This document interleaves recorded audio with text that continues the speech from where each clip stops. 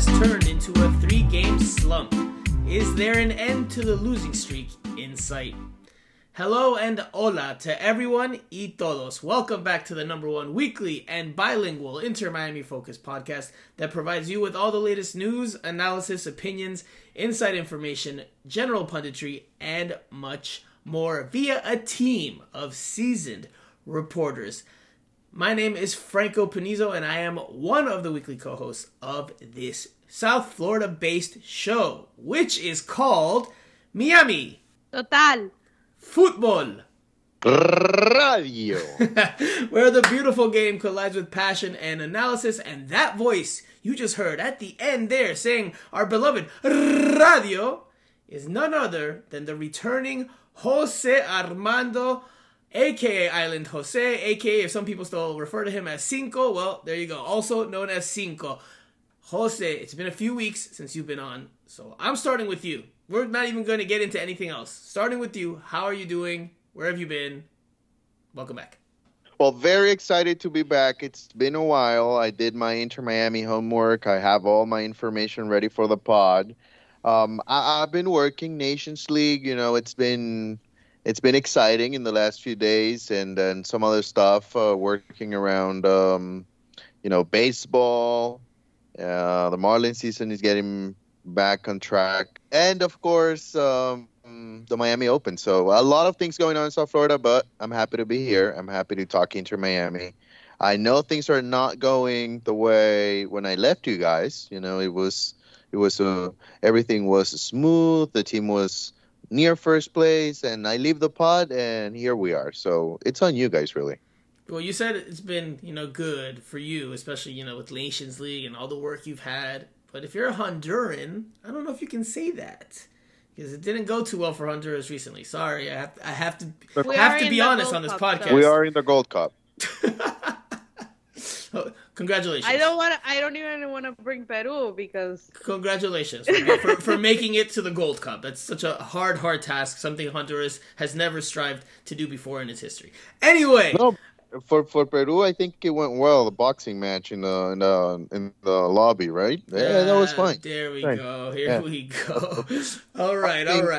Getting better and better around the Peruvian national team. All right.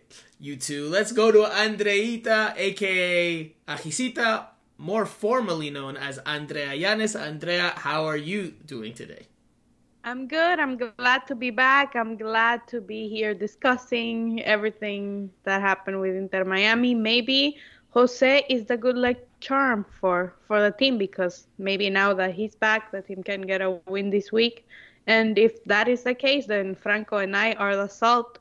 Or maybe Miguel, who was on the podcast last week, is the salt because he also returned from a trip and went to the stadium and the team lost again. So I was bothering him. He was the bad luck for the team, but ready to talk about everything that we saw, everything that we heard, and every interesting thing that we have to say about Inter Miami.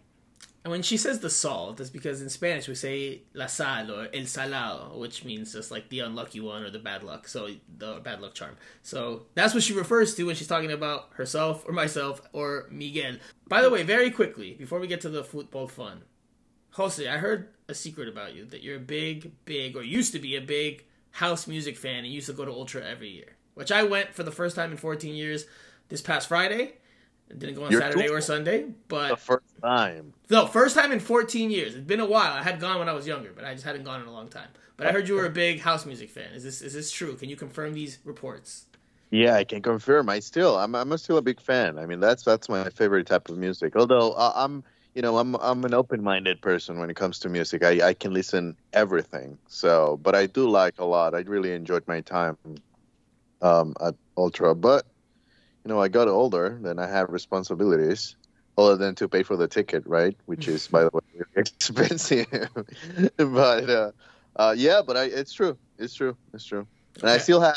I think it must be even better now than what it was like 10 years ago when I went for the last time. So I'm sure you had a good time. I did have a good time. I had a great time. I wish I could have gone the whole weekend, but duty called. Had an Inter Miami game to go watch on Saturday, and Well, we'll dive into all of what happened in that game, which ended in a frustrating and disappointing home loss, a rare home loss for the South Florida side. So we'll dive into that. We'll dive into the individual performances in there, including Nicola Stefanelli up top, DeAndre Yedlin at right back, and a bunch of other different topics regarding the game. We will also talk about whether the team has become a little bit too attack-minded. We'll talk about Phil Neville's post-game comments, and, well, we'll get to them in a moment where, he wasn't too pleased with, I guess, the post-game remarks from Chicago Fire head coach Ezra Hendrickson. And, of course, we'll preview this upcoming weekend's game against FC Cincinnati on the road, as well as do the Q&A session and the final thoughts at the very end. So we've got a lot to talk about. Let's get to it. All right, let's dive right into it. Inter Miami returned home after a 2-game road swing that ended with 2 straight defeats. So they get back to DraftKings Stadium on Saturday night, this past Saturday night, and they fall 3-2 to the Chicago Fire. It was the Chicago Fire's first win of the 2023 regular season. Now, Chris Mueller and Carlos Terán scored in the 30th and 38th minutes for the Fire. Inter Miami responded. They got a lifeline right before halftime through left back Franco Negri, who scores his first goal for the South Florida side. Then Nicola Stefanelli gets on the end of a cross from Franco Negri. Stefanelli scores his first goal in MLS and for Inter Miami in the 76th. But in second half stoppage time, in the 92nd, Kai Kamara proves to be the hero for the Fire, the villain for Inter Miami. He scores, and that's all she wrote in this one. A late victory for the Fire, a late loss for Inter Miami. This was the starting lineup Inter Miami went with, noting that Joseph Martinez and Robert Taylor were away due to international duty. So it was a 4-2-3-1. Drake Callender in goal, DeAndre Yedlin at right back, Sergei Christoph at the right center back spot, Christopher McVeigh at the left center back, and Franco Negri, again, out on the left flank. The first line of the midfield, Jean Mota and Victor Ulloa. Second line of the midfield, Corentin Jean, Bryce Duke at the 10, and Rodolfo Pizarro on that left side. Up top, as number 9, Nicolas Stefanelli. All right. A lot to dissect about this one. A lot. So, let's just start with the overall impressions. We will start with the returning Jose. What did you think of the game overall? We will dive into the late goal. We will dive into the overall performance in more detail, but just your quick overall biggest takeaways from this game. I thought it was just disappointing. I think that's the first thing that I would say. It was just a disappointing performance because you would expect this team, after dropping 2 games on the road, to come home and get back to what we saw in the first 2 games, right? I still think it's early for this team, but it was just disappointing. They just couldn't prove to be the better team that night against the Chicago Fire team that they were missing important players due to the international window, which, yes, Inter Miami, they were missing some players as well, but I thought they still had enough, to prove that they are a better team than the Chicago Fire. Maybe they are, but they just didn't have a good night. They weren't the better team on the night. That's for certain. Andrea, your quick thoughts on the game. You were there next to me in the press box, so we watched the game together. What are your thoughts now that you've had a couple of days to dissect and marinate on what happened on Saturday night? I agree with Jose that it was a missed opportunity for the team to come back after losing 2 games on the road and keeping up that, I don't know if, I think it's earned that esa fama, like we say in Spanish, that they are a strong team in their house, but unfortunately they didn't show that. I think, in my personal opinion, Phil did a mistake because even though he was missing his striker, he tried to play with the same tactical formation, and I don't think that helped the team. And when he realized the game changed, he did some good adjustments, But after that, they were not consistent. They were not consistent enough to bring the game, and Chicago Fire to bring the game at least a tie, and Chicago Fire took advantage of that. Listen, for me, Chicago's Fire coach won this game because of his tactics, and he read the game correctly. He brought in Kei Kamara, and that is why he got the 3 points at the end. So I will go off of something you just said, Andrea, that for my biggest, takeaway, and I guess it's a little remix of yours and Jose's, and that's that Inter Miami was not the better team in this game. I could hear the argument that both teams were pretty even. I could hear that. But Inter Miami at home against a winless team, you would expect a better performance and better performance levels. Now, I agree with you, Andrea, that I think Phil Neville was outcoached in that first half. I do think that, because Inter Miami wasted the first half. They got a goal late, and that's what gave them a lifeline. But besides that, they did not play particularly well. They didn't look like a dominant home team like we expect them to play. The second half was a completely different story. And they were on top of Chicago Fire. They were threatening, looked a lot more threatening, but the first half was wasted. It was 45 minutes largely wasted. The Inter Miami goes down in a 2-0 hole, which is not something you would have drawn up or expected going into it. I mean, I couldn't have predicted that. I didn't predict that. I thought this was a very winnable game for Inter Miami, and they ended up dropping it. Now, we'll dive into the tactics and the X's and O's here. But let's start with the late Kamara goal. Let's start there, because that's the decisive blow, and it dooms Inter Miami to its first defeat of 2023 at DraftKings Stadium and third overall. So, for me, I think Phil Neville there got it wrong. I think the team was a little too, I don't know if the word frantic, but a little too aggressive in trying to go for the winner. And I get it. You're trying to win at home. You don't want to drop points at home. You're pushing, but you have to push in a smart way. And Inter Miami on the play does not push in a smart way, because the ball goes to Benjamin Kramashi, who had come in as a substitute. And he tries to chest the pass into the path of DeAndre Yedlin. The pass is intercepted and quickly leads to a counterattack. And that counterattack leads to a low cross to the back post for Kai Kamara. Good low finish. Thought Drake Callender should have done better, though, because it is to the near post. That's it. That's the game. That's the difference. Now, on the low cross, Inter Miami's clearly, because how many numbers they were trying to push forward, they don't have a great coverage. They don't have great solidity going the other way. Like, they weren't well positioned to deal with the attack. And that's why Kai Kamara's all by himself. Yedlin's trying to catch up. He's making a run in behind. I think he was exhausted. I think Yedlin towards 70th minute, if not earlier, was already winded. I believe they said he did not train on the broadcast. They said he did not train all week as he was tending to his wife and their newborn. So he looked winded to me. Makes sense to me that he wasn't able to get back there like he normally would.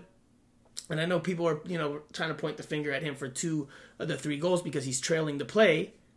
But that's because he's being asked to get forward into the attack so much. And I think that that's on Phil Neville as much as it is the player. Because you can't expect him to be at both ends. Yes, he has to track back. Yes, he has to try to help put out the fire.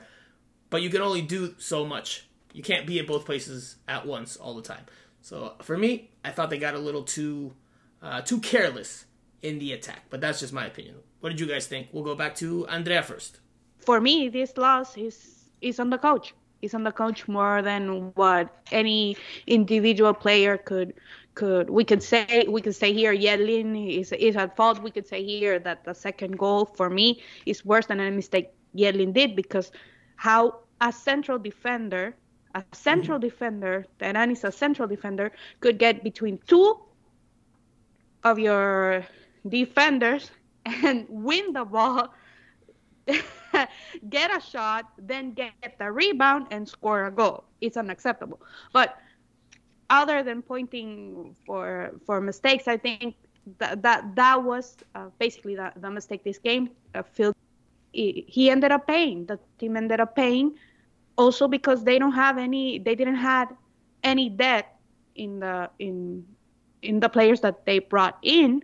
But because of the injuries also, they're missing Campana, Ascona, and other interesting players that could bring anything different that Miami would have needed to win this game.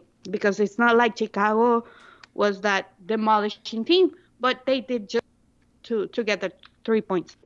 Yeah, I'm going to disagree with you both because I'm not going to blame the coach for looking for to win a game, especially at home. So if you're going to have to take chances and against one of the worst teams in the league, I think you have to go for 3 points. And yes, there's a risk. You know, there's a risk in a lot of things that Inter Miami is doing this year. Like, you know, we can talk about the young players that are coming in the second half. You know, they're going to have good games, but they're going to have ups and downs throughout the season. So that's taking a risk as well. You know, I'm sure this will not be the last game in which Inter Miami brings Borgelin, Ruiz, Cremachi, all those young guys that just a few months ago were playing for Inter Miami too, and now they're having the responsibility to close out a game. Like similar scenario with Bryce Duke. Bryce Duke didn't have a good game at all.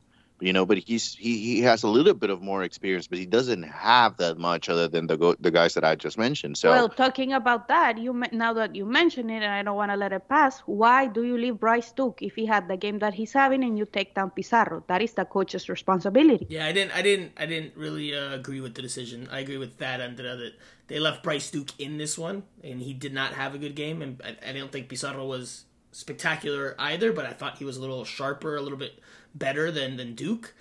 So I was confused. I was a little confused by that one. If you were looking to win the game, you need a little bit of more experience, guys, especially because you brought Ruiz, you brought Cremarchi, and you brought Borgelin that are not as experienced. So you need to keep at least men that have that experience on the field. So Duke was struggling from the get-go. Yes. From the get-go. I think it didn't help him at all not to have a presence at the top, a player that he knows, okay, I'm going to look for him making this run, or he's going to wait for me, you know, somebody that he knows can understand. They can have a way of communicating even without talking to each other. You know, I think Duke already knows the way that Campana likes the ball, where he likes it, where he doesn't like it.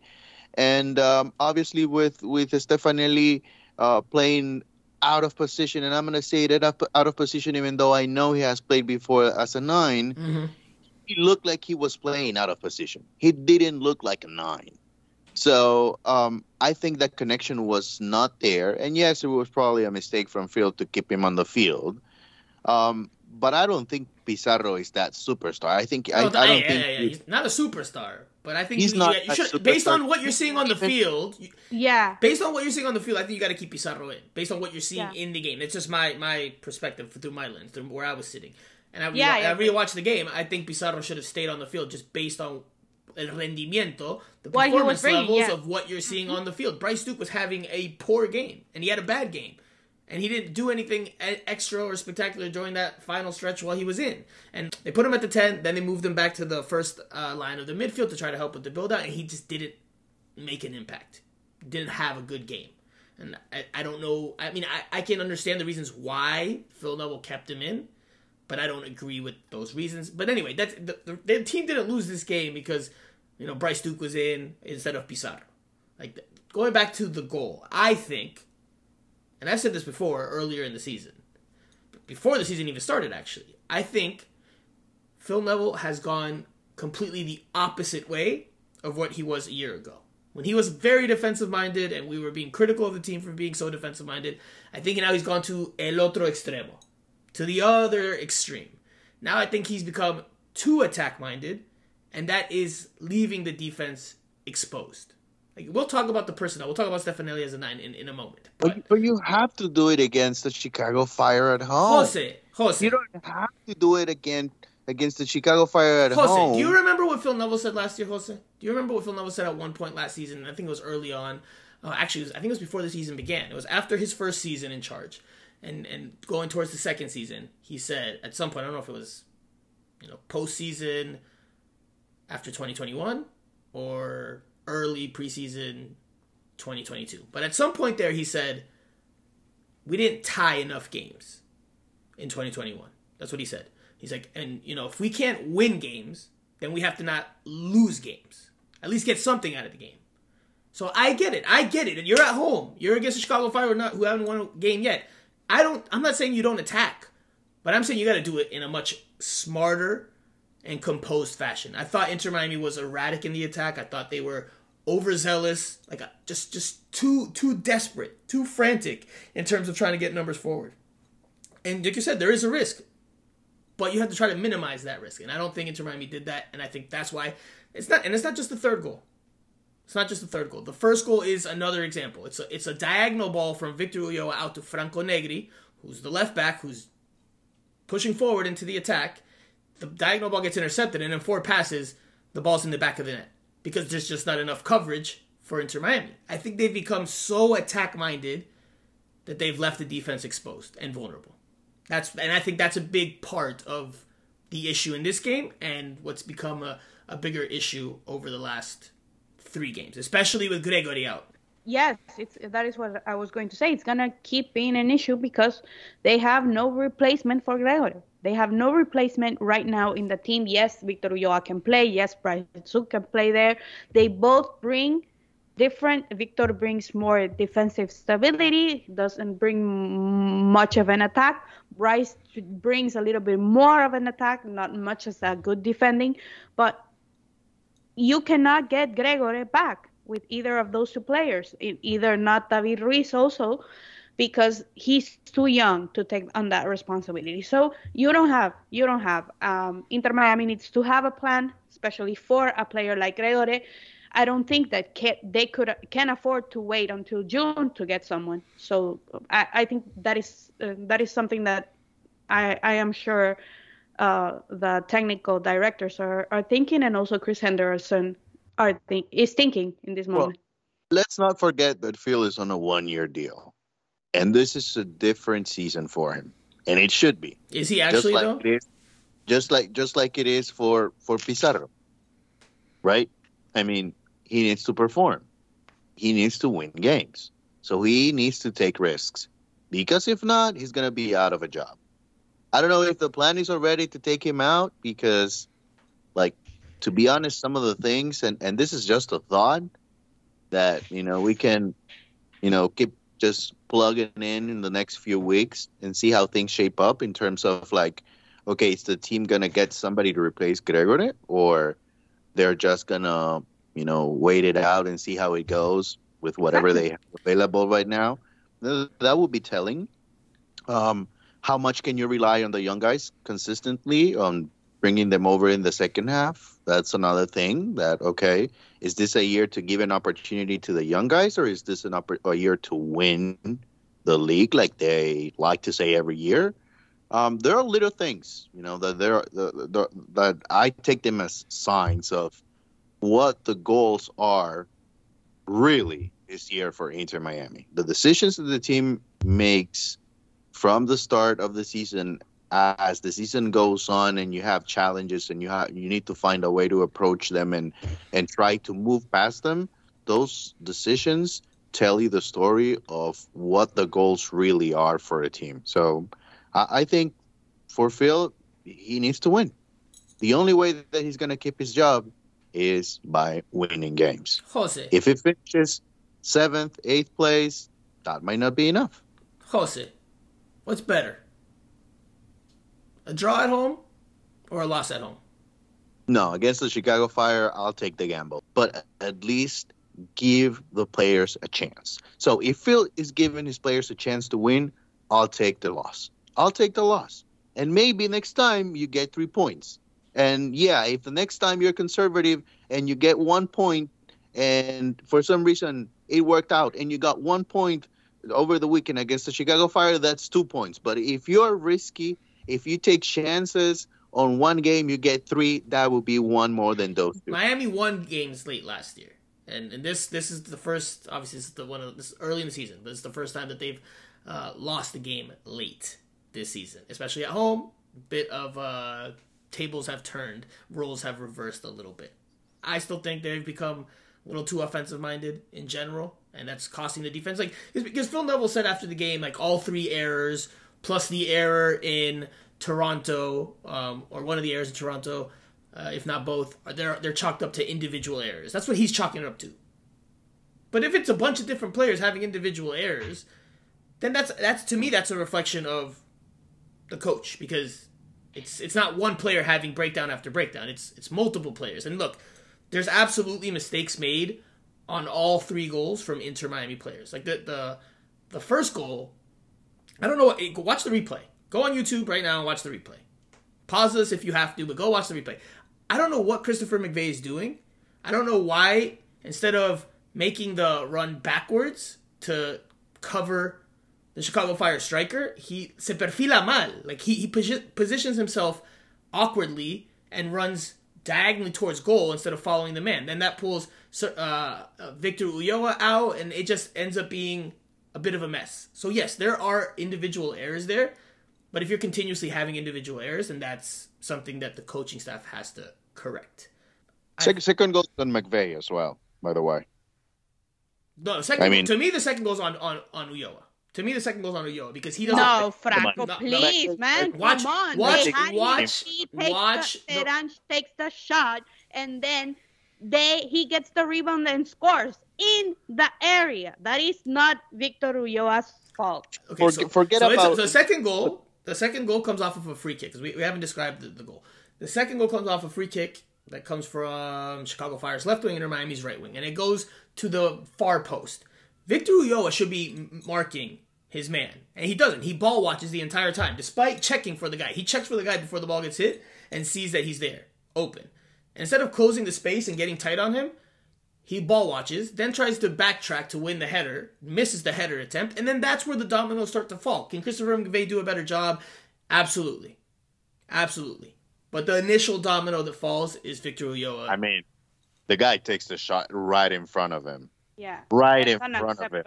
Right in front of him. You're a center back. Defender, yes. You're a center back. The one thing that you have to do is block shots, and the guy is taking the shot in front of you. He shot 2 times. That's your job. That's on McVey. Forget about what happened before. No. You can't forget about the build-up. No, yes, you cannot forget about the first. He shot 2 times. One breakdown leads to another. That's 2 times. One breakdown he leads to won the another. ball 2 times. You can't just erase the first mistakes that lead to the eventual mistakes. No, man, no. It's like saying if the keeper, it's because someone loses the ball and the keeper should have gotten the ball, instead a goal was scored. It's the keeper's fault, even though someone lost the ball.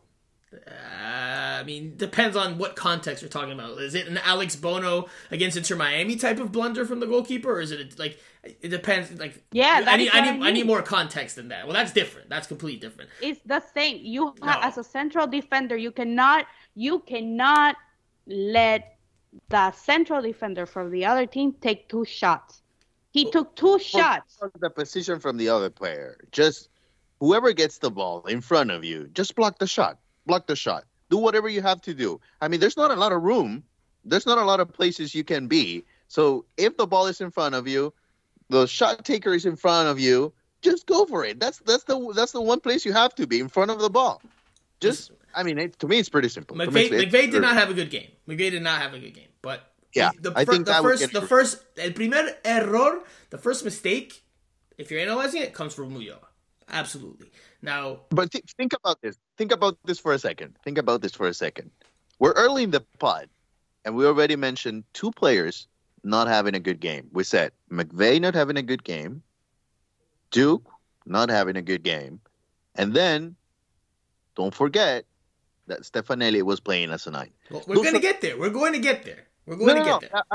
I just want to point this out just so that people understand that it just by those 3 facts, I mean, it would be really, really hard for Inter Miami to have a good night, because you have one bad center back having a bad game, one key midfielder like Bryce Duke having a bad game, and you were basically playing without a 9. So find a way to succeed If you know Inter Miami, if that's happening within one game, you're in trouble.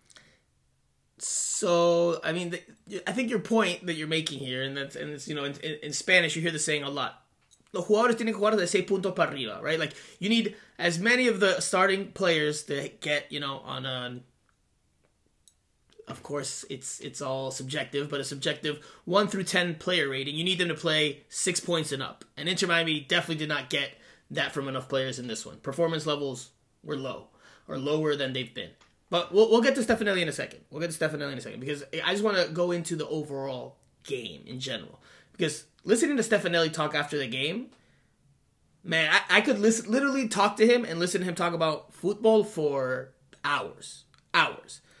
Porque tiene una riqueza cuando habla de fútbol. He has such a richness when he talks about the game and the way he analyzes it. And he said that the first half, Inter Miami settled for long balls way too often. And at one point, Phil Neville was very frustrated. I saw one long ball, I can't remember who hit it to Stefanelli, but Stefanelli, who's a diminutive attacker, not blessed with a whole lot of height, clearly was struggling to win those aerial balls and those 50-50s. And Chicago kept winning those balls and then attacking Inter Miami. Now, why did Inter Miami constantly go long? I agree with Stefanelli's analysis in that the Fire pressed Inter Miami, and Inter Miami couldn't find that initial pass out from the back. Not consistently enough. So they couldn't break the line, so they had to settle for long balls under pressure. And that played into the Fire's hands because their two center backs, much larger than Stefanelli, constantly won them. And that's when Chicago started their possession, or their spells of possession. So, again, we will get to Stefanelli playing as the 9. But I want to dive into post-game.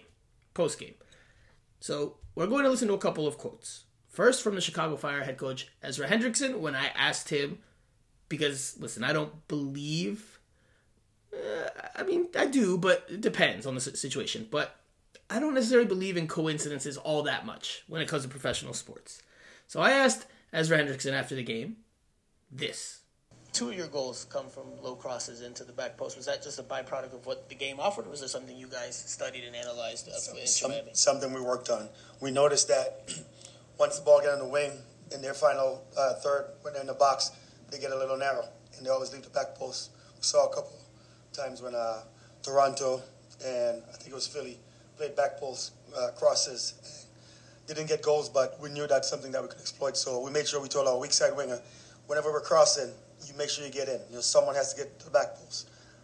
And 2-3 occasions tonight, we had that, and we got it to the guy a couple of times. So that's something that we notice as far as their back foot, how narrow they get once they're in their box defended. Okay, so Hendrickson says something they practice, something they worked on during the week. I then, during Inter Miami's post-game press conference with Phil Neville, towards the end, I ask him, I inform him that Ezra Hendrickson said this. I summarize what Ezra Hendrickson said. And then I ask him, Phil Neville, what is the way to counteract that? How do you counter this when your backline's getting narrow and low crosses are coming into the backline? A very defiant Phil Neville said the following. Oh, that's bullshit, really. I think. I honestly think it is, because I think you just got to defend. You think about the first goal; it had nothing to do with the way that we defend. The last goal had nothing to do with the way they defend. So, I think that's bullshit. Okay, so we've heard both head coach quotes. I'm going to break my rule of cursing on the podcast, or not cursing on the podcast, to ask you guys the following question. What do you make of those comments from Phil Neville in response to Ezra Hendrickson? Do you agree that it's bullshit, or is it bullseye? Jose. I think that's a typical Phil reaction after losing a game. I'm not surprised at all. I think, that's just typical Phil. I mean, we have known the guy for a while now here. We know exactly the way he is when he wins, and then, he gets frustrated, obviously, like any other coach. I think they might be something into it. I think, I choose to believe Hendrickson this time. but I don't expect Phil to come out and say, well, yes, he's absolutely right, and he got us this time. So, I mean, I'm not surprised. I'm not surprised. I side with the Chicago Fire here. Okay, so before I get to Andrea, because let's try to paint a rounded picture here and be fair to both coaches, right? That's our job as media members, because I see two scenarios potentially here happening. Either one, Phil Neville is spot on in saying that low crosses to the back post had, that's BS, that's nonsense, and Ezra Hendrickson is just taking credit for a natural cause and effect of the game. Something that just happened naturally during the flow of the match. He's taking credit by saying that they worked on that in practice when that's not the case. I mean, that could possibly be a realistic scenario, right? Now there's the other scenario, and it's the one that I think is actually true, and is that I think Chicago Fire did see that on film. They did analyze that. They did work on that. Whether it was to a great extent or small extent, I don't know. But it's something that they noticed and they worked on. Now, is that the reason these goals happen? I can understand Phil Neville saying that that's nonsense. I can understand that because, again, these are low crosses that, yes, they do go towards the back post and they're low on the ground as opposed to high up in the air. And they come after some poor defending, right? So I think what Phil was trying to say is that it's not their collective defending that's been an issue, or that was an issue in this game, but it was rather individual defending. So I think that's the point Phil was trying to make. But I still think Ezra Hendrickson's overall point that Inter Miami has a weakness there, I think that still stands. I absolutely still think that is something that they have to work on and address. And I think Phil Neville, once the heat of the moment passed, and once he sat down with his coaching staff to go over the film and talk about things, I think he would acknowledge that. I think so. I mean, if the other coach is saying he trained on it, I mean, is the other coach really lying just to win a few brownie points in terms of, the fans and just like, saying something publicly in front of the media? Like, I mean, I guess that's a possibility, but yeah, I'm sure that they worked on that. I'm sure that they worked on that, and I think that is an issue because I've told you for weeks now. And it goes back to a conversation I had with another media member not too long ago. And it was more specifically for DeAndre Yedlin. But DeAndre Yedlin's reactionary. He's not an anticipating defender, right? He doesn't read the game that well to anticipate the play. He reacts to the play. Usually his elite speed and athleticism allows him to recover, or allows him to recover often, but not always. So that's definitely one area that I think Inter Miami is not the best at. Look, that Toronto FC goal, you can talk about the first goal, you can talk about the mistake or whatever. It's again, on a low cross, that one and DeAndre Yedlin wasn't involved in that play, but Harvey Neville's marking the Jonathan Osorio, and he doesn't get there. Jonathan Osorio beats him to the spot. And it's another low cross. So it's now become a pattern. So I agree with Ezra Hendrickson. That's an Inter Miami weakness that they have to correct. And I think Phil Neville was just in the heat of the moment not willing to hear what's the actual criticism of the team and analysis of how the team plays. Andrea, your thoughts quickly here on Phil Neville's post-game remarks. I agree with Ezra. Listen, I told you that I think Miami lost these games because of the tactics that the coach put forward. And I agree that he simply studied film. It's not that difficult to see, which is the weakness that this defense have. So I agree with him. He took advantage of that, and they won the game. I understand Phil also getting mad. We know him. We know how he reacts, not only with the coach, maybe sometimes with even his own players. So it's not something new. It was funny, ironically, because I don't think Ezra was lying.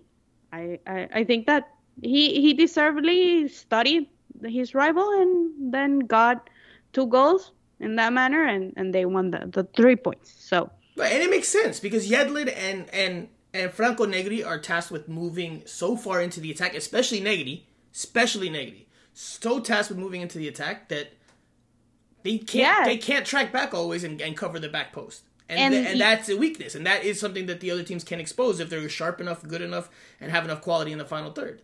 Now again, exactly. I don't think you expect that. I don't think you expect necessarily that now from Inter Miami for their two defenders, their two laterales to move forward. So all teams in MLS know that is the way Miami plays. So they're going to take advantage. They are going to take advantage. They're going to have to make adjustments. And Miami's going to have to make adjustments with that. And again, that's why I'm saying I think they become too attack-minded. Too much. Because it's leaving them exposed at the back. The problem is that when Yedlin and Negri went forward in the first games, you had Gregore staying with the two defenders. Now you don't have Gregore, and you have a big problem. I think they're going to have to make some adjustments. Tweak some things. And maybe not have them push so far forward. Probably Yedlin less so than Negri, or have Negri, not defend as much and let him go higher because he's just more technical and more of a threat than DeAndre Yedlin is, even with Yedlin's speed and experience. So, but I do think adjustments will have to be made there for Inter Miami to start avoiding more of these type of low cross goals. Okay, let's quickly, because we have still to preview this upcoming weekend's game, but we've got to talk about a couple more items regarding this match. And let's talk about Franco Negri, because he was a positive. He was a bright spot in this one. A goal and an assist. His first goal is exquisite. He brings down a great diagonal ball from Jean Mota. The first touch and the control is sublime. And then he outside foots it to the back post from the left side of the penalty area. Heck of a way to open the Inter Miami account, and I think what gave them a lifeline in a game in which it wasn't looking too good for them. And then that helped Inter Miami in the second half be the protagonistas, be the team that was on top, that was pushing the game forward, that was dictating the tempo, and they got their equalizer with Stefanelli. Very quickly, your thoughts on Franco Negri's overall game, especially his attacking contributions. Well, I've been talking about Franco Negri for a while now, and I've been saying that he is a very good player. And I think, obviously now he gets the attention because of the goal, which is quite a beauty of a goal. But I think, he's the one player that if he can be consistent and if he can play at a high level, he's going to really, really help this team. I think if you get 2 or 3 more players in your starting 11 that can actually, take Negri's example and just do the little things right, then it doesn't matter what was the last name in the back of the jersey. You're going to have a good team. Those are the players that you want starting. Those are the players that you want consistently working for you. And I would say this. I think this is just a start. I think Negri will get better than what we've seen so far. So I just, obviously a bright spot for the team. But I'm sure at the end of the day, he'll change his goal and the assist and everything that we say about him individually to have a better performance collectively. And with his individual performance, he was the latest Inter Miami player this season named to the MLS Team of the Match Day. So he made the cut for the best 11. It means something. It means something. It means something. Nothing. It means he had a good game. Now listen, and it starts to give him some recognition when he's still a relative unknown in MLS. But he will not get the Team of the Week when he plays good defense. It's only because he scored. So forget it. It means absolutely nothing. True. Fair enough. If the goalkeepers could score, the goalkeeper that scored would get him Team of the Week. So forget it. That's fair point. Fair point. The MLS way. I understand your point. Like, I'll say this about him. I did not think he had the best game defensively, but in the attack, again, showing his technical qualities, showing the threat he can be to the Inter Miami attack. Now, towards the 65th minute, I agree with you, Jose, there's more to come from him, but towards the 65th minute, he was already exhausted. Done. I think he pushed on for another 10-15 minutes, but he was exhausted. You can see it on one clip where he's he's got his hands on his knees after a play goes away from the left side and back towards the middle and then towards the right. You can see it on the broadcast. He gets his hands on his knees. There's also the play where he sets up a low cross in from the left, and when Stefanelli can't pull the trigger fast enough, this is in the second half, Franco Negri just kind of crumbles to the ground, falls to his knees and then face first into the ground, just which to me showed, one, both frustration and 2, exhaustion. I think he is being pushed to the absolute limit physically, in terms of what he's used to and capable of, in terms of his ability to project forward and get back. right? He's got to play two ways, and I think le está costando a little bit. Like it's not the easiest thing for him to do. I think, with time and with more repetition and more games, I think his fitness levels will probably improve and he'll be able to do more of it. But right now, they're asking a whole lot out of Franco Negri. But good performance in the attack, not so great on the defensive side, but overall, he's one of the players that I think gets above a 6 if I was doing a player rating. So last talking point here, and then we'll combine two players, but it starts with Nicola Stefanelli, who gets his first goal with a snap header to the back post off of Franco Negri cross. They equalized the game. But he started this game as a 9. That goal came with him playing as the 10. Did Inter Miami, did Phil Neville make a mistake? And yes, his options were limited, but did he make a mistake by starting Stefanelli at the 9? Back to you, Andrea. I think he had to try it for this game because Leo is injured, Borgelin is still not 100%, and Joseph was on international duty, so he had to try it. Stefanelli scored a lot of goals in his time in Sweden, so it was worth a shot because of the possibilities that he had. It didn't work out. I don't think, not because Stefanelli is not talented, but because of the formation, the players that were available, it didn't work out. I think he played a little bit better when he changed to playing on the sides, him on one side and Ariel Lassiter on the other side in the second half. I don't think him playing as a 9 was a mistake. I see it more like the whole tactical unit for him being the 9 was a mistake because it clearly didn't work out.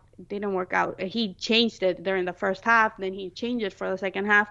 But I couldn't say it was a mistake given the options, the limited options that he had. He was one of the two that could have gone with that position. The other one was Coco. But I think Lassiter could have gotten a look. I think Lassiter's not a 9, but he could have gotten a look. Yeah, but you had Stefanelli for me. I like some of the movements he had up there, and the ability he had to stretch and test the back line with runs in behind that we haven't really seen from Joseph Martinez so far.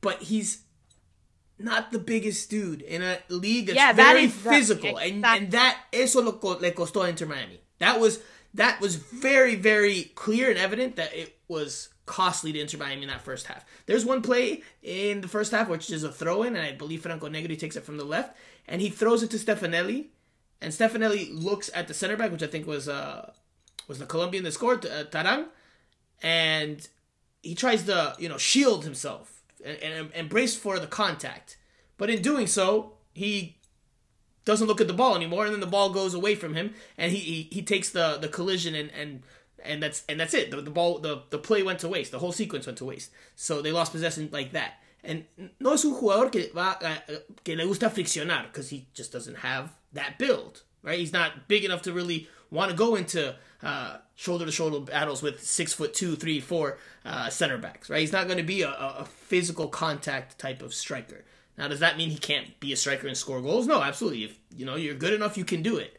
But in this league and with his qualities, I don't think in this game it was the right choice. I think Lassiter we haven't really seen Coco Jean there, so I can't even say Coco Jean, but I think even Lassiter, who's not a natural number 9, someone who could give you a little bit more physicality up there, I think that would have been better suited for Inter Miami. Now, I don't think it's the last we've probably seen of him up there, but I think that it'll take a lot to see Stefanelli back up top as the 9, unless something, as a lone number 9, right? Because as a second number 9, where you can play off of somebody, all the attention's not on you from the two center backs. But when you're alone up there by yourself, for someone like Stefanelli, it's going to be very, very tough, especially if you're trying to play the ball into his feet, with his back to goal, as opposed to with him facing the opposing goal. But Jose, any thoughts? So of course Borgelin wasn't, he was back in this one, but he's not at 100% fitness after just returning from injury, so he couldn't start. But I thought Inter Miami improved a good bit. I would almost say miles better once they had a bruiser up there that could challenge the Fire center backs, and they dropped Stefanelli to the 10. I agree with Andrea, though, that I thought Stefanelli was very, very interesting once he was playing on the wing. I think that could be the long-term solution for him.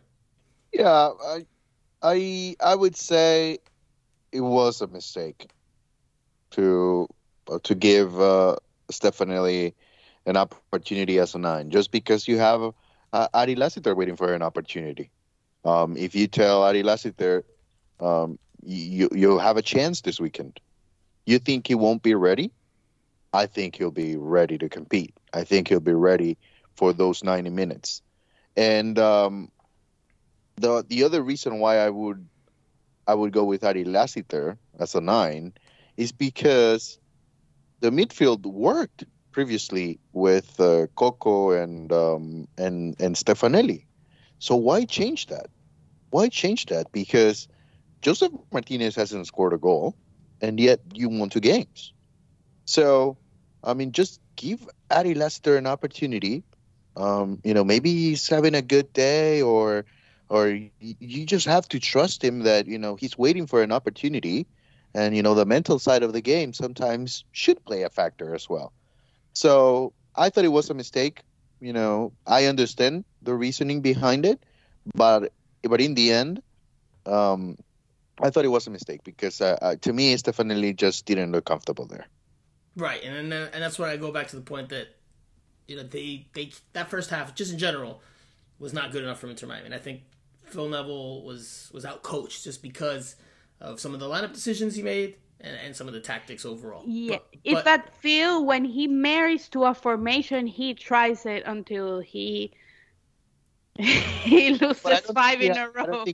I don't think he has a lot of choices when it comes to the formation right now, because the diamond is pretty much out of the picture because he doesn't have 2 strikers. Well, that might change this weekend. That might change this weekend because Leonardo Campana is expected to potentially be in uniform, and Joseph Martinez is back from international duty scoring a goal. So let's go towards this weekend's game for Inter Miami. On Saturday night, they travel to take on FC Cincinnati in another road match. And this one will be a decent challenge because FC Cincinnati is currently in second place in the Eastern Conference with 3 wins, 2 draws, 0 losses. They've scored 7 goals, given up 4. It's going to be a tough test for Inter Miami. It's going to be a tough challenge. Yes, Campana might be back in uniform. Joseph Martinez should have some confidence after scoring on international duty. Robert Taylor is also back. Team is a little healthier. And Brandon Buck will have a party. Well, let's start. Let's start there then. Let's start there. Jose, what is the key to the game for Inter Miami in this one? What do they have to do well to get something? Right, a win would be great because it helps make up. It helps make up for the home loss and the points that they've just dropped. But even a draw, I think you take a draw if you could get a draw. Right, draw is a win. So what do they have to do well? What do they have to do well? Is it defend Brandon Vasquez? Yeah, they have to play defense. They just have to play defense. They have to get back to the old Phil, the Phil that played with 5 in the back, although he never admitted it to playing with 5 in the back. Yeah, I think that's the way to do it. There are games in which, you really have to go for it. Like, last weekend against Chicago, yeah, you have to go for it.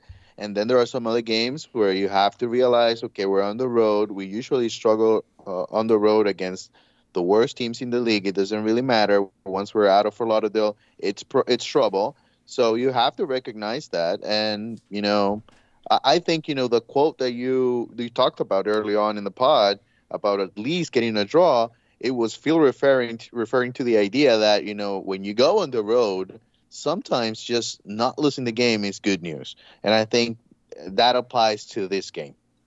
Cincinnati is doing really well to start, and, it's MLS, and anything can happen. It's up and down.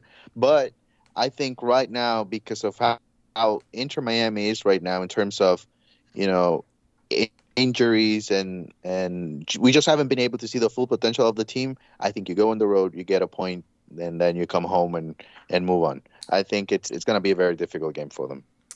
And FC Cincinnati's coming off of a 1-0, so a clean sheet victory on the road against Nashville SC, which is not the easiest place to go in and get some points. But like you said, it is MLS, so things happen. But they've got quite a three-headed monster up top with Brenner. Yeah. Not Steven Primo Brenner, who we miss dearly, but Brenner. Brandon Who gave Vasquez. trouble to Inter Miami last year, if you remember. And so they've got Brenner, Brandon Vasquez, who's drawing interest from Borussia Mönchengladbach in Germany, according to reports. Luciano Lucho Acosta. They've got Matt Miazga, who I know you guys are great appreciation. That's not the word I was going for, but great fans of. I know I'm just kidding. But they've got some talent on that roster. They have Santiago Arias too.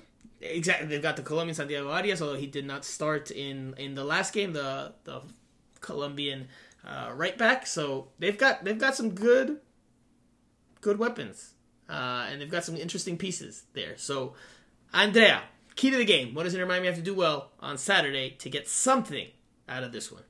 Defend. I agree with Jose. They have to defend, especially the back line. That back four has to do better, and maybe the player that is going to replace Gregory, I'm guessing it's going to be Victor Ulloa, needs to do a little bit better.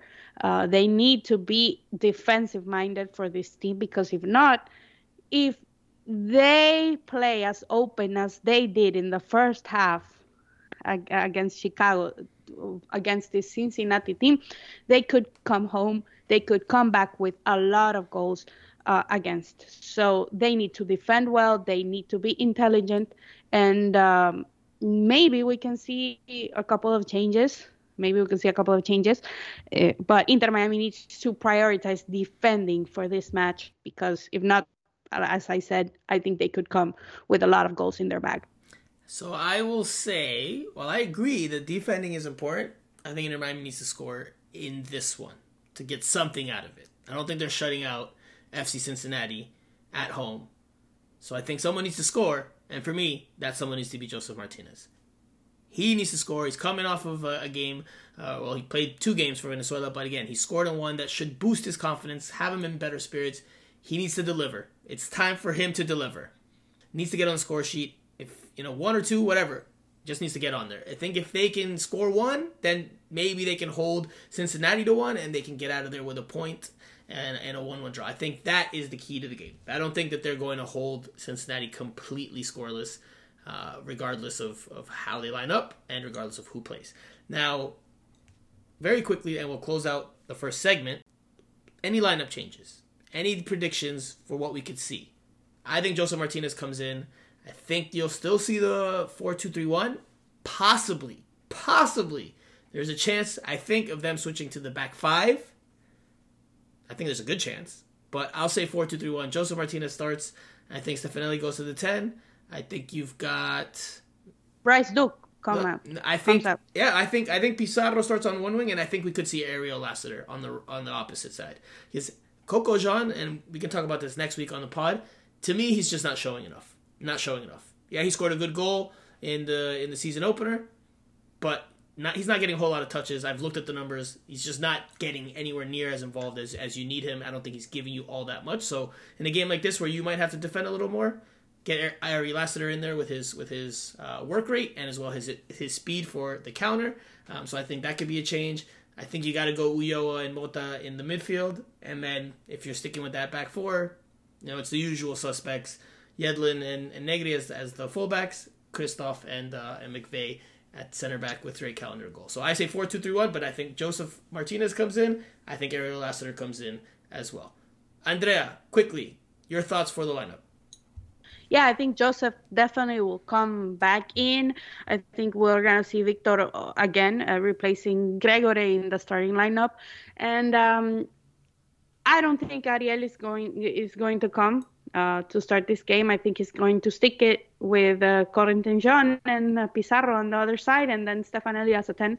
The player that is going to come out is going to be Bryce Duke, and he's going to be replaced by Josef Martinez. Then I don't think he changes it. I would like for him to change it, like you said, with Ariel Lassiter. That is a possibility that he has. Maybe we could see Borgelin starting through Josef Martinez in this game. I don't think so, but they need to defend, so I don't think he's going to change anything. And I don't think we are going to see the back 5 again, because that would be very, very, very risky to do it against a team that is having a good run like Cincinnati is having. Jose, quickly, and we'll end the first segment. I would say he's going to go with 5 in the back. Ooh, okay. Wow. I think he'll change things. I think he'll recognize that, there's... He'll recognize the BS? Yeah. That, he needs to do something different, that, he needs to get a hold of his team once again, because really think about this.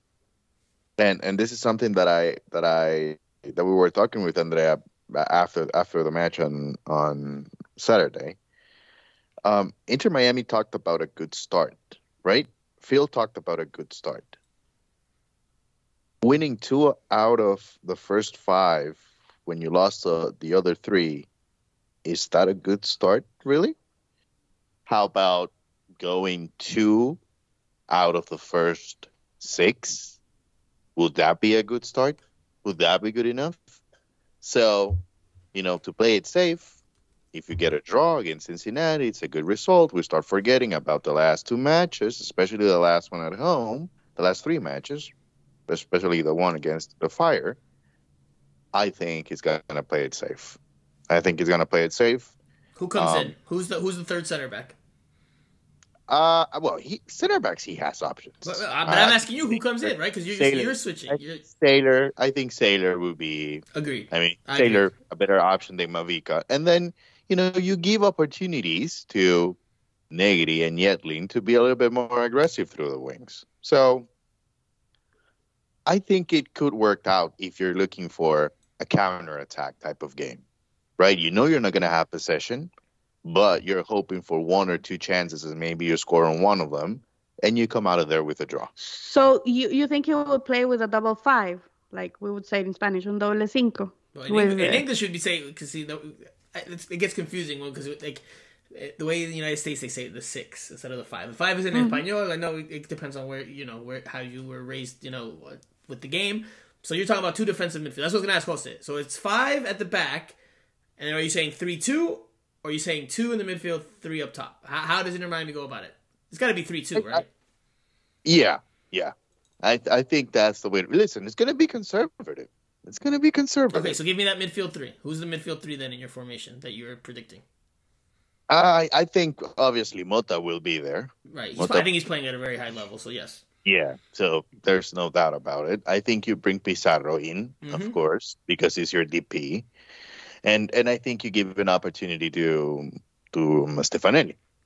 So that's your.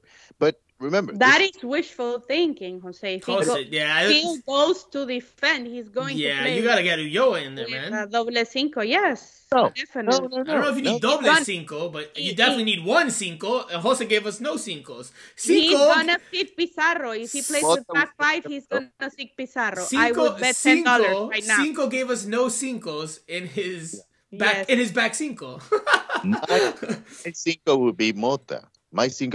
See, you guys give a lot of credit to Mota, but I don't think there's the only difference between. Well, it's a big difference, by the way, between Mota and Gregory. It's 2 things, Mota is a little bit better with the ball. A little bit? Coming from the back. Yeah, he's better than Gregory.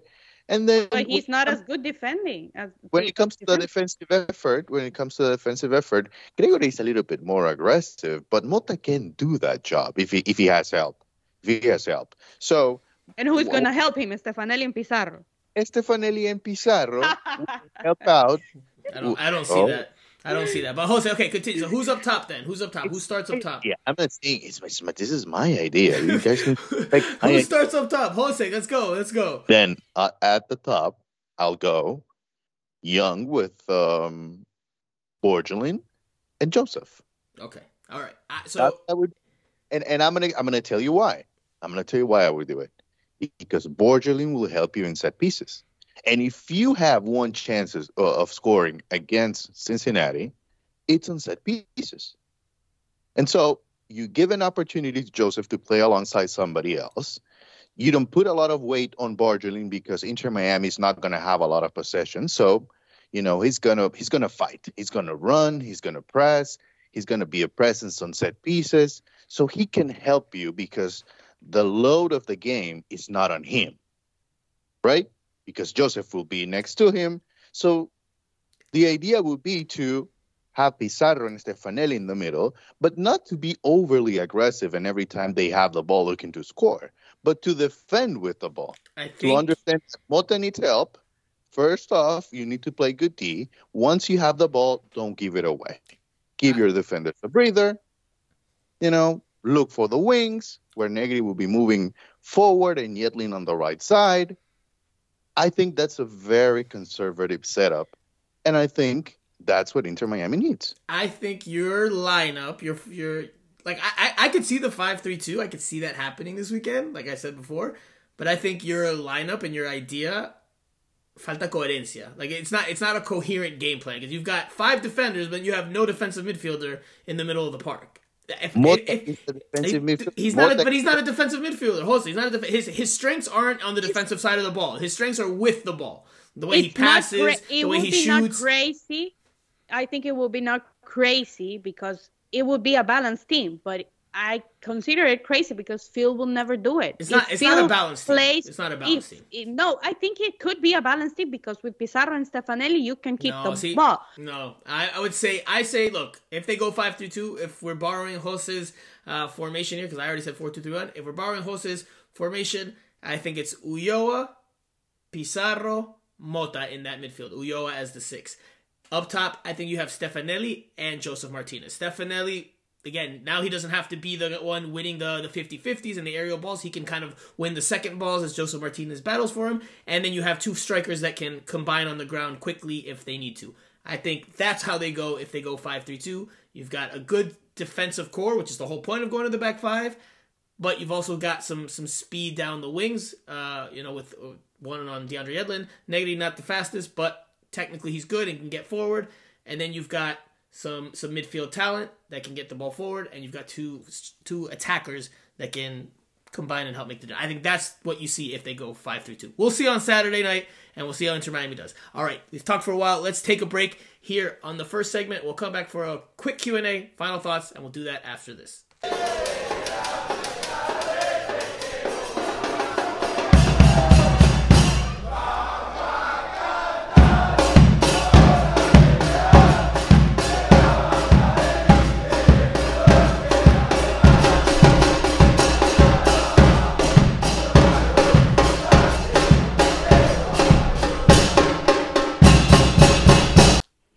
Q&A time.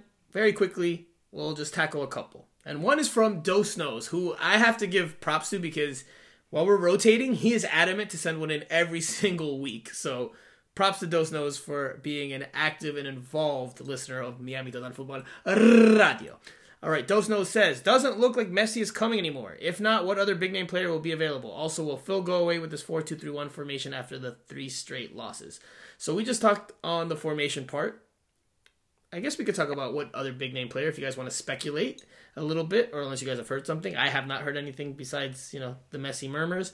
So I guess it's speculation time. What big name player could we see if it's not Messi this summer? Busquets. Well, there was talk about Busquets, which I don't know if, at this point it's a big time player. But the other name that I heard was Di Maria. So maybe. With another winger. If his contract is up. His contract is up. That is why he's getting the rumors are starting because his contract is up with Juventus. I don't think with the sanctions. I don't know. Well, they can bring one. Yeah, they can bring one, but they can bring only one. Remember. Yeah, but I mean they can. If there's room for one, I honestly wouldn't go for Busquets. I think everybody knows except for Inter Miami that that's not a good idea. Well, I think Busquets is only coming if Messi's coming. Like I think it's a joint package. I don't think it's one. I don't think so because he since last year, since Messi left and Barcelona, he wanted to come. He said he wanted to come. Yeah, but I don't think Miami brings him unless Messi's coming because I think they want to help Messi feel comfortable and et cetera, give him someone that he's familiar with and I've always said Messi is not coming, especially after winning the World Cup. I think people still telling you that Messi is coming are lying to you. Te están vendiendo humo. They're selling smoke. Yes. I disagree with that. I think there is a chance. I think Messi is coming, but not now. Listen, not if we saw Jorge Mas in and around his entourage during the World Cup final, in and around their suite, I think that tells you something. Inter Miami also isn't selling tickets for the regular season beyond June, if I'm not mistaken. I think that also tells you something. That number 10 and that number 5, which could go to Messi and Busquets, I said could. I think that also tells you something. I think there's a chance he can come. I think there's a realistic chance he could come. Will he come? I have no freaking clue. It's up to Messi and his family, but I think that there is a chance. I think there is a real chance. Does it happen? We'll see. But I think there's a real chance. What other big name could come if not Messi? I don't know if they go big name. If they can't land Messi, I think they go for a number 10.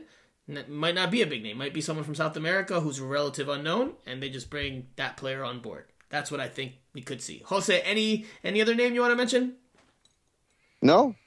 I that's the only thing I heard, Di Maria. That's the one name that I heard as a possibility. Not James Rodriguez, who told you last year that he's not ready to come to MLS because he's not retire. Essentially, right? He's not ready. He's not at that point in his career where he should be coming to South Florida and Inter Miami. One more question, which we'll just touch on and just really. We've already dove into it quite a bit, but it comes from Roberto Rivadeneira, and he says, wasn't sure what Yedlin's role was, because goal 1 and 3 came from lack of defensive presence on his usual position, especially in the third goal, you see Kamara easily entering the area and scoring, and Yedlin rushing from midfield. Lack of defense on that position. So I've touched on that in good detail here. I think, 1, he was exhausted. 2, he's being asked to push forward, and of course that's going to leave spaces in behind. I think Inter Miami's lacking a little bit of balance in terms of when one pushes and when fullback pushes and the other one stays.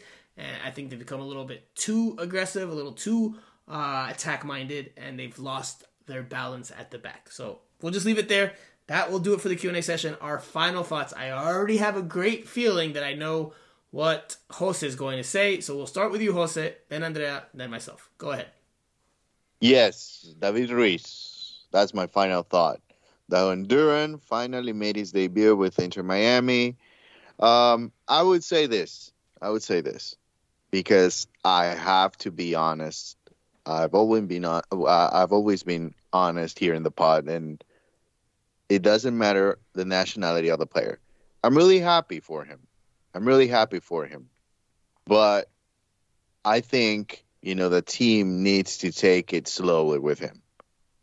You cannot put so much responsibility on such a young player. I think he has a ways to go in terms of development. I think he has ways to go in terms of what his full potential will be. I think he's a good player. I'm very happy for him. And of course, he's Honduran and want him to play with the Honduran under 20s, which he was called up, by the way. And he asked for permission to the head coach so that he could play over the weekend. Honduras had a couple of friendlies against the Dominican Republic. So I'm very happy for him, but I just hope that they can take him slowly and give him enough time to continue to develop. I thought initially that this year would be another year for him in MLS Next Pro, but it looks like he's taking that next step. I just hope it's not because the team wants to rush him into something that he's not right now. And at some point, they can realize that he still needs more time to continue to develop. But I'm happy. I'm happy for him. Such a Honduran point of view. And I do think he deserved a mention, but such a Honduran point of view. Like, they need to bring him along slowly, blah, blah, blah. That's because you're thinking bigger picture for the Honduran national team and overall his career. Listen, I think he's just a stopgap. Years now. He can't be a starter. Just because he's an Inter Miami player, he's not an automatic starter in the Honduran national team. Okay, but he's far away from being a starter. Sure, but I know where that's coming from. I know where your statement and your overall final point is coming from. Listen, he was on a short-term loan for a one game, and he came off the bench and made his debut. And I don't think he looked bad. I think he looked like the part, and he looked like he could play in an MLS game. But I think he's so far from being a regular contributor. I think he was just, because of the situation Inter Miami was in, he had to be part of the equation in this one particular match. Andrea, your final thought. Well, my final thought has something to do with the under-20s, because today it was announced by FIFA that it will not be played in Indonesia like it was scheduled to be played because of the turmoil and what happened with the stampedes and all the unfortunate killings and all of the things that are happening in Indonesian football. So FIFA announced today that it was not going to be played there, but rumors are saying that it could be played in Argentina, but Inter Miami is going to have a lot of representatives there. We have talked about David Ruiz, but then you have also Edison Ascona from the first team, who is the captain for the República Dominicana. You have also Israel Boatwright, who is in the Dominican Republic. And if the tournament is moved to Argentina, then Cremarchi, who had an opportunity and did not stay with the Argentina under 20 team, could also be an option for the new host of the tournament. So it could be interesting for Inter Miami, and it could be interesting and a good proof that their academy is bringing up these youngsters that can go and represent their countries and begin to represent their countries in an important tournament as the Under-20 World Cup is, because we've seen it. Messi won it. All the German guys that were world champions in 2014 won it before. And that is the first step on becoming a regular starter for your national team. So it would be good for Inter Miami to have all those representatives there, and it would be great if the tournament is played in Argentina. Did you say Noah Allen? Did you mention Noah Allen, if he gets healthy? I don't know if you mentioned Noah. No, I didn't mention Noah Allen because he's injured and he was not called up the last call-up. So, well, that's because he's injured. But if he gets healthy, then probably back in the picture. All right, so my final thought, and I'm not going to get mushy or sad here, but it's been a year now, wildly enough, since my dad passed. So it was a rough day for me, but still miss my dad dearly and deeply. Love you, Pops. Miss you. And that's it. That's my final thought. So we will end on that note, and we will be back next week to recap and rewind and analyze the game against FC Cincinnati, as well as preview what is to come for Inter Miami. So for Jose Armando, for Andrea Yanez, I am Franco Panizo. You have been listening to Miami Total Football Radio. I will talk to you guys again next week.